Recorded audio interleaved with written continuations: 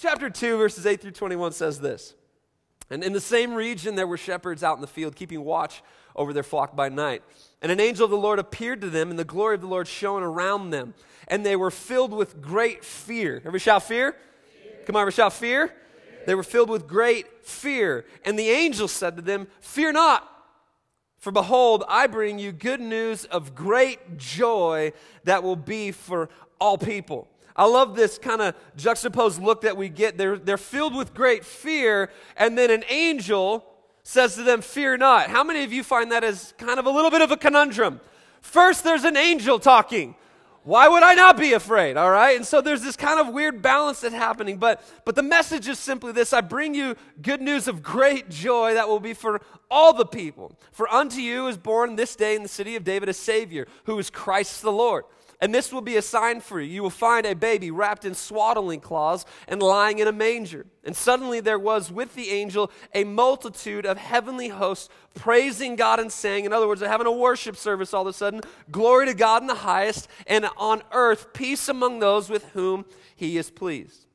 When the angels went away from them into heaven, the shepherds said to one another, "Let us go over to Bethlehem and see what this thing that has happened, which the Lord has made known to us." And they went with haste and found Mary and Joseph and the baby lying in a manger. And when they saw it, they made known the saying that had been told to them concerning this child. And all who heard it wondered at what the shepherds had told them. But Mary treasured up all these things, pondering them in her heart. And the shepherds returned, glorifying and praising God for all they had heard and seen as it has been told to them. And at the end of 8 days, he was circumcised. He was called Jesus, in the name given by the angel before he was conceived in the womb. This morning, as we continue on in our series, A Way in a Manger, I want to speak to you from the subject, a way to joy. A way to joy. As we look at our way to joy being found in the advent of Jesus. Will you pray with me this morning? Father, we thank you for your word. We thank you that it's alive, that it's active, that it's powerful, that it has the ability to change us from the inside out. God, this morning, I pray that we would leave here different. I don't know what we're facing. I don't know the circumstances of the situations, God, but I know that there's stuff happening in all of our lives. And I pray this morning that your word would encourage us, it would equip us, it would challenge us, it would help us live the life that you've called us to live. And more importantly, God, I pray that we would understand joy at a new level. That we understand what joy truly is and how it works in our lives. I thank you for this moment, this time that we've had together so far, God. I pray that you would bless every single person in here as we dig into your word this morning. In Jesus' mighty name, come on, and everybody shouted. Show of hands, how many of you have ever had a bad day before? Come on, bad day. Show of hands, raise it high. I want everybody to look around. Raise your hand, look at, hey, we're all the same. Awesome. Bad days happen, don't they? Like, show of hands, how many of you had, like, on a scale of 1 to 10, like level 10, DEFCON 10 bad day before? Like, just everything seems to go wrong. Yeah, absolutely. We've all had those days. Bad days, they come, they go. I try to think back on my bad days, not too much, but those days where just nothing seems to work. You're cranky, right? You get up on the wrong side of the bed, so you're cranky, and then your family incurs the wrath of your crankiness. Come on, have you ever been there before, right? And then as you're cranky and the family's incurring the wrath of crankiness, you go to get the coffee. Maybe coffee will help, right? And you go to the coffee and the Keurig doesn't work, or at least that's how ours likes to play, all right? And then I've got to go to Starbucks. And you go to Starbucks and they get your order wrong. And then you go to your work because now your order's wrong and you're cranky with your boss, so you're fired. And life just gets bad, right? I don't know if that's ever happened to you, but we've all had bad days. You ever had a bad week? Right? We giggle less because then it gets deeper, right? We're like, yeah, actually I have it. You ever had a bad month? You ever had a bad year? You look back on the year and you go, that year was horrible. Man, you ever met the person who's excited to get out of the last year? Like January 1st, they have like a celebration service, right? They praise Jesus like they've never praised Jesus before, right? The neighbor sitting next to him in the seat's like, I've never seen you worship like this. They're like, it's 2017. Yes. We've had bad days, bad weeks, bad months, bad years. I know for some of us this morning, this is one of those years. It's one of those moments. And the fact that I'm talking about the issue of joy this morning frustrates you because, well, Joy is not something you want to deal with right now. How can I have joy in the midst of this circumstance? How can I have joy during the season? I don't have this, I don't have that. My life isn't going the way that I wanted to or thought I was going to go. How can I have joy? Joy is one of the central messages, central themes when it comes to the advent of Jesus. See, the reality is that most of us are going to have one or two bad days, maybe weeks, maybe months, even years. The question is this: can we have joy in the midst of it? Joy is probably one of my most favorite topics to preach on. If you've been around the well for any length of time, you will have heard a message about joy at some point or another. Why? Because joy is such a vital part in our relationship with God, and it's such a vital aspect to our life. Joy is actually very connected to Jesus. Jesus in our life equates joy in our life. Come on, somebody. Jesus in our life creates and equates to joy in our lives. Jesus was very clear when he said that we would face trials in life, that we'd have days, months, years that could easily be defined as bad. We would face those days because we live in a broken world. And daily we're subject to that brokenness. We would face those days because there is a real enemy who really wants to mess with your life. John chapter 10, verses 10 through 11 says this. If you're taking notes this morning, I'd love for you to write it down. It'll be on the screen. It says, "The thief comes only to steal, to kill, and destroy." But notice what Jesus came to do. "I came that they might have life and have it abundantly." That's good news right there. Let's go back to what the angel said. "I came to give you good news of great joy." That's for all people. Come on, how many of you like some good news in life? I love hearing good news. But the fact is that this is the life that we have to deal with. What is the reason we're going to face difficult days? Days that are not the best, days that we will wish never happened, or days that, well, we'll look back on and wish we could just make them disappear. Yet there is a great deal of importance in developing right attitudes, mindsets, and understandings about difficult days, difficult months, difficult years. Jesus said we would have difficult days, but he also said that he would be our joy in the midst of those difficult days. Now, if you missed last week's message, I want to encourage you. All the information that you saw in the preview this morning, messages, everything like that, we're encouraging everybody to get online, go to our website. You can get everything there. But we kind of talked about the atmosphere that Jesus was coming into. One author and writer, Philip Yancey, put it this way: Jesus' advent was entering into a culture in a time that could be equated and look much like the 1930s underneath the rule and the regime of Stalin in Russia. That's a hard place to come into to live, right? That's a difficult situation. And this angel shows up on the scene to some shepherds who by cultural standards were seen as dirty and unclean, low lives. The angels, God, decides to appear to these shepherds and say, "Hey, I got some good news coming your way." Headline, Jesus is about to show up. Good news of great joy. That's for all people. And the fact of the matter is this, is that Jesus' will for our lives, if you've ever wondered what the will of God is for your life, it's a question that I've had directed at me many times. How do I figure out the will of God? Well, first I would say, pick up his word. It's a good place to start. But one of the things that God has for you is he wants you to experience joy. Come on, everybody shout joy this morning. Come on, say joy like you're joyful. Joy. There we go.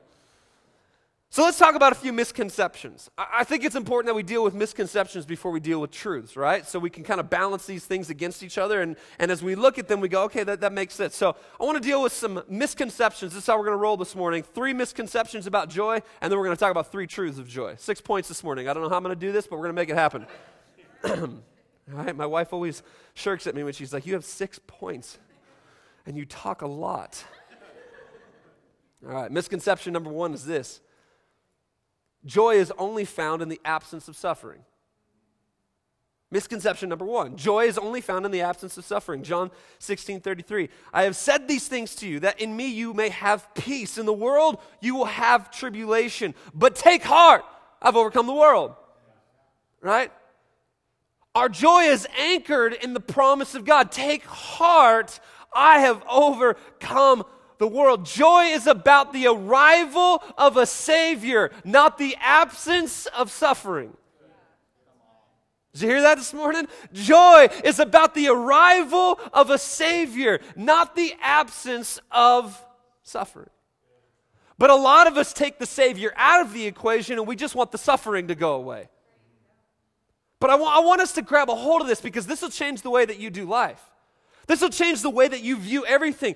Joy is about the arrival of a Savior in my situation, the arrival of a Savior in my life, the fact that my eternity is secured because of Jesus, not because suffering is absent in my life.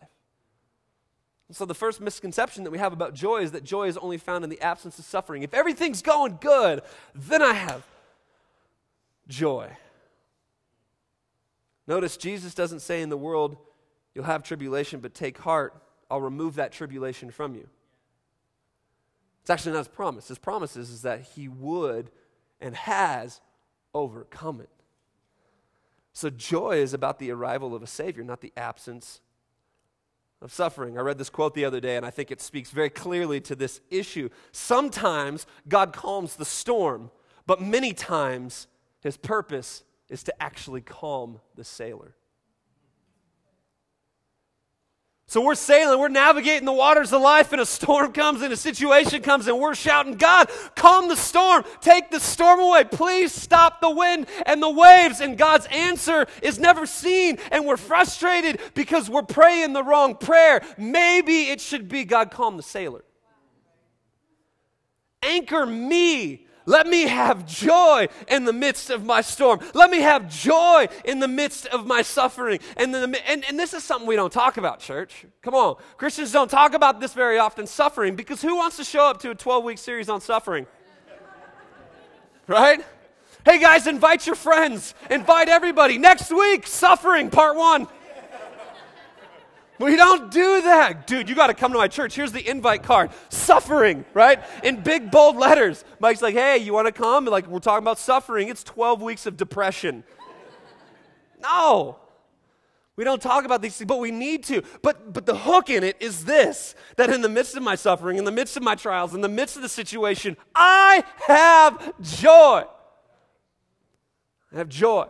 So first misconception is this, is that joy is the absence of suffering. Misconception number 2 is this. Joy is only found in receiving. Right? Joy is only found in receiving. How many of you love getting gifts? Come on, be honest. No judgment. So there's like 100 plus of you that are like, no, I don't like getting gifts. Let's try this again. How many of you like receiving gifts of some sort or another? Okay. Most of us do. Most of us like new things. We like receiving things. There's joy in receiving. My wife loves to give gifts and get gifts. She loves it. She got her shopping done early because she's pumped about giving gifts, but she's also throwing all kinds of text messages to me about what she wants.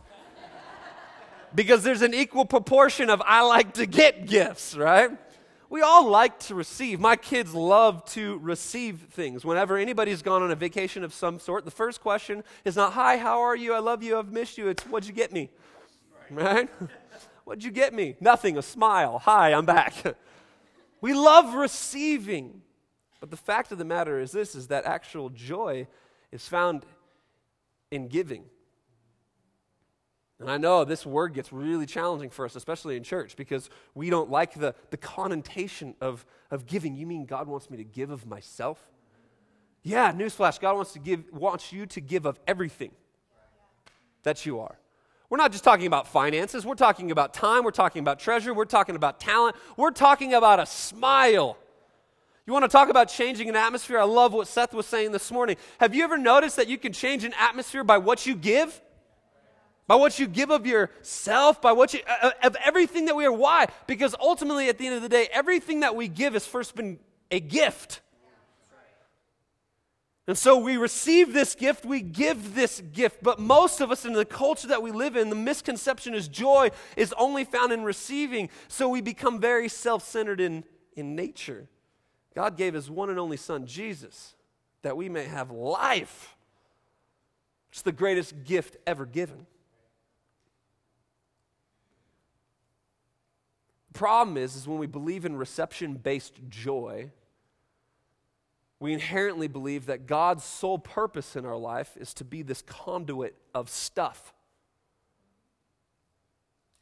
But what we're supposed to know and realize and understand is that God has actually called us to be the conduit to the world around us. To give and find joy in that. I love this church. This is a generous church. The tags are gone. This year, great amounts of finance and resource will have been given away by the time we get to the end of this month.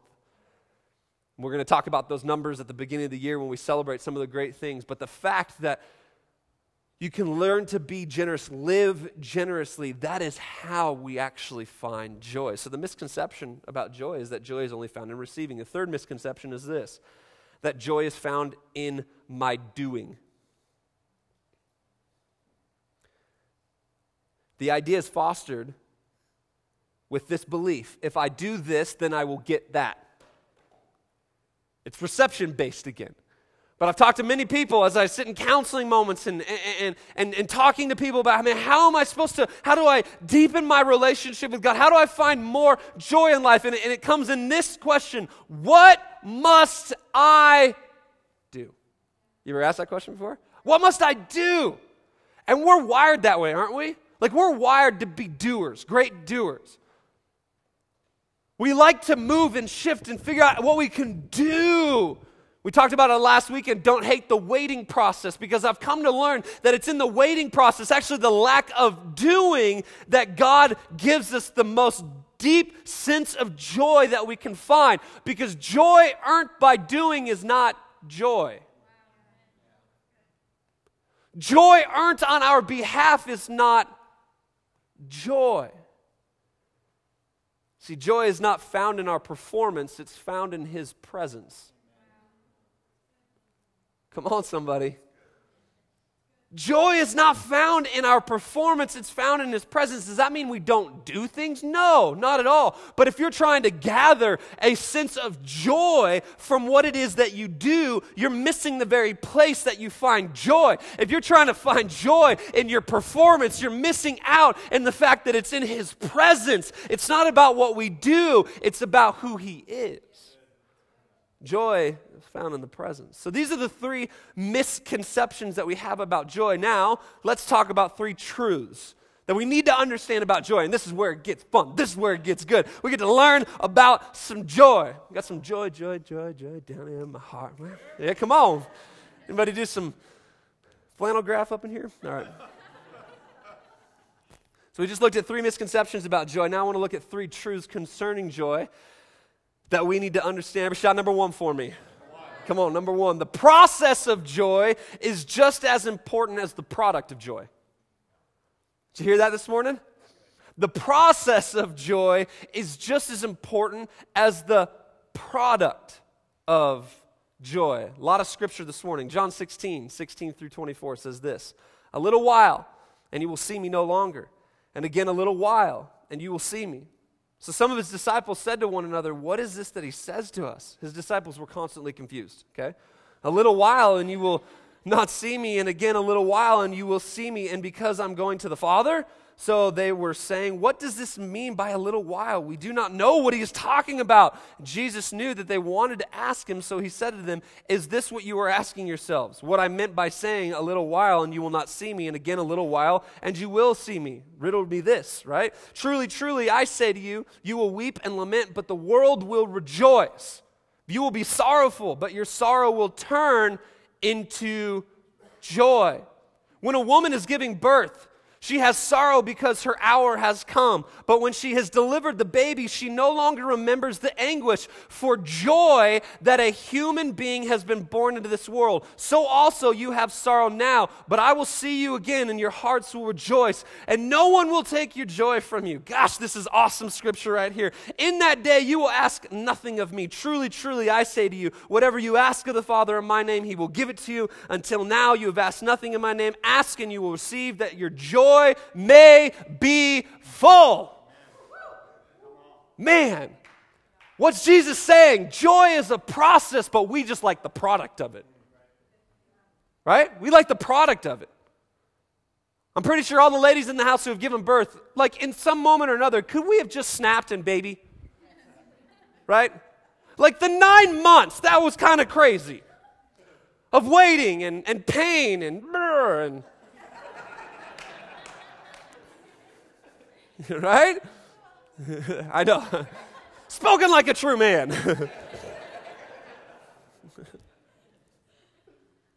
But that's the issue. We hate process for the most part, right? Seth had to put on New Breed the other day because of the process of Wi-Fi. It was a difficult situation to go through process. Child labor, the bearing of a child. Jesus is saying, look, there's a process here. And you go through anguish, you go through pain, you go through all, but it's all gone at the moment the baby's delivered. At the moment the product is there.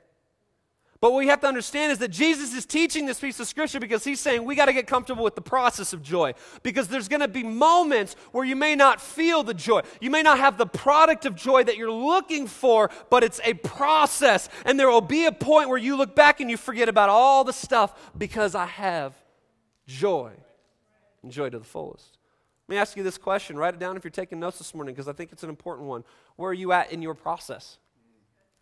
What process are you going through? What process does Jesus have you in right now? See, most people are about the product or the end result. But joy is not just a product. It's a process. Number two, ever shout number two for me? The second truth we need to understand this morning is this.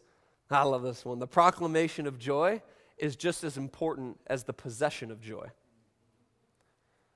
Let me say that one more time. The proclamation of joy is just as important as the possession of joy. See, every moment that you read about joy in the Bible, many times it is soon followed up with the action item, rejoice.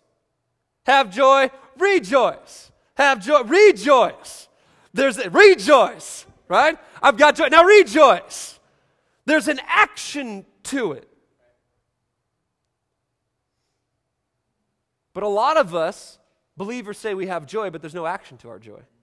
There's no proclamation of our joy. In other words, the cadence of our faith should be possession of joy, proclamation of joy. Possession of joy, proclamation of joy. Why? Because it's the proclamation that defines ownership of that which we possess.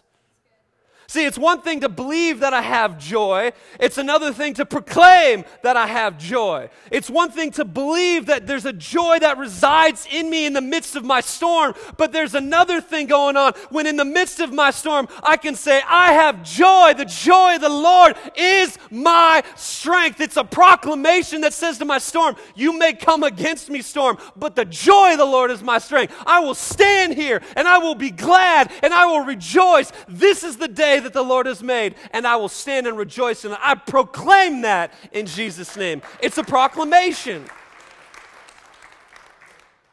See, it's one thing to have something, it's another thing to use that something.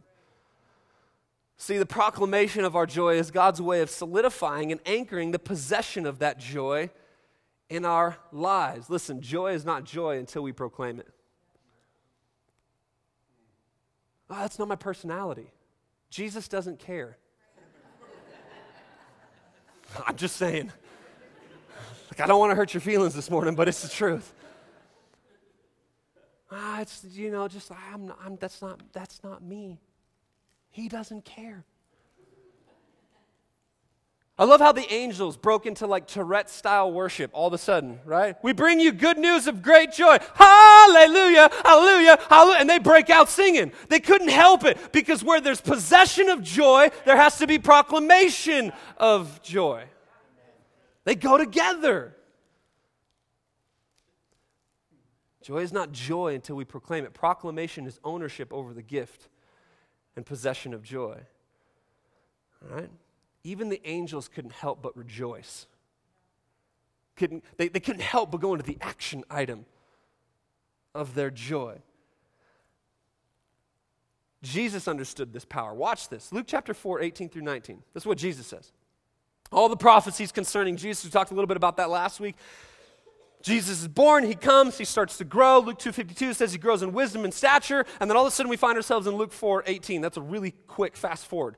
And this is what Jesus says, the Spirit of the Lord is upon me because he's anointed me to proclaim good news to the poor. He has sent me to proclaim liberty to the captives and receiving of sight to the blind, to set at liberty those who are oppressed, to proclaim the year of the Lord's favor. It's about proclamation. The proclamation of joy is just as important as the possession of joy. Oh, to have a church that would proclaim some joy in the world that we live in. Right? But I see so many Christ followers, so many churches not proclaiming joy, but proclaiming quite the opposite. And we wonder where the issue lies. We're proclaiming negative. We're proclaiming blame. We're proclaiming frustration. But man, what if we start joy, unspeakable, high note joy? I had to lift the leg there. That's why we sing that. That's why we say, I love this song. I was telling the team this morning, I love this song. I get geeked on this song because I just enjoy it. It just gets me fired up. Why? Because we're proclaiming joy. Listen, some of you, oh, that's just name it and claim it stuff. That's like positive thinking. See, we have to proclaim what we possess. This isn't about speaking something into existence. It's about speaking what already exists. I'm not speaking anything into existence. I don't have the power of that type of creation. Only God's word said, let there be light. Let the waters and the land part from each other. Let there be animals. Let there be cows for steak. Let there be. He's the only one that said, let there be man, let there be woman. He breathed breath. The very world, space, everything is held together but by his word. I don't have the power like that. But what I do have the power is to speak what already exists. And that is joy that is down deep, that wells up in my soul because I know he is faithful to complete his promises. Joy to the world.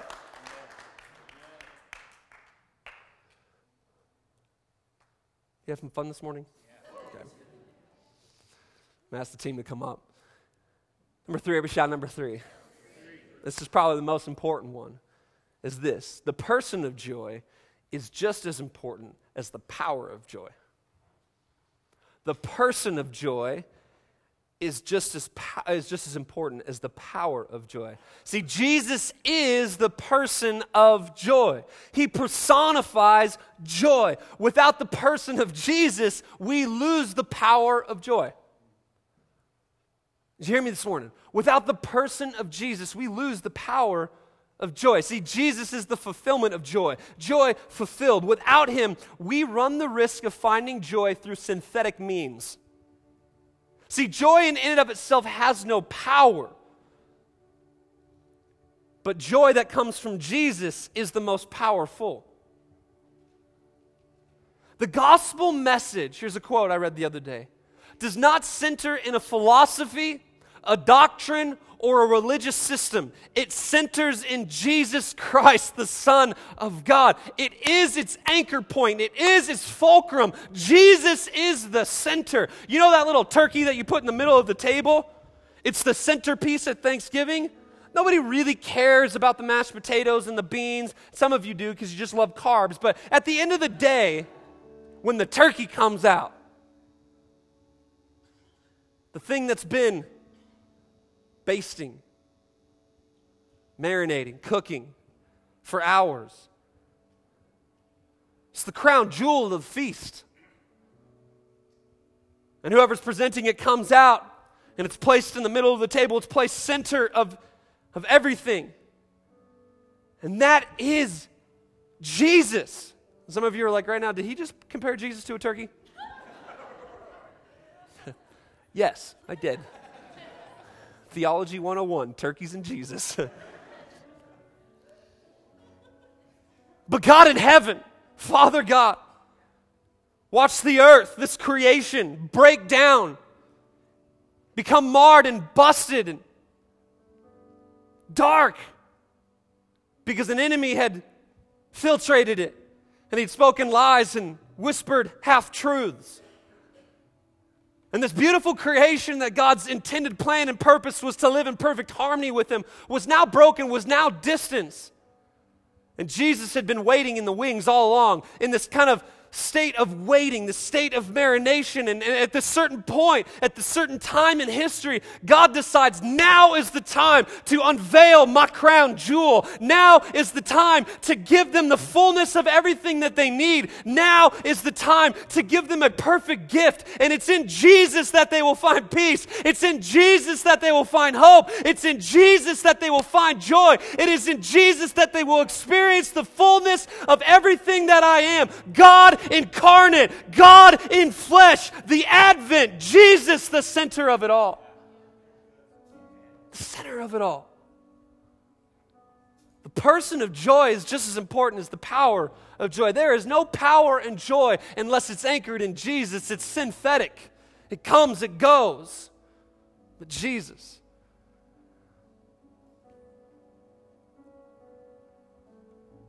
You do not really preach the gospel, one author said, if you leave Christ out.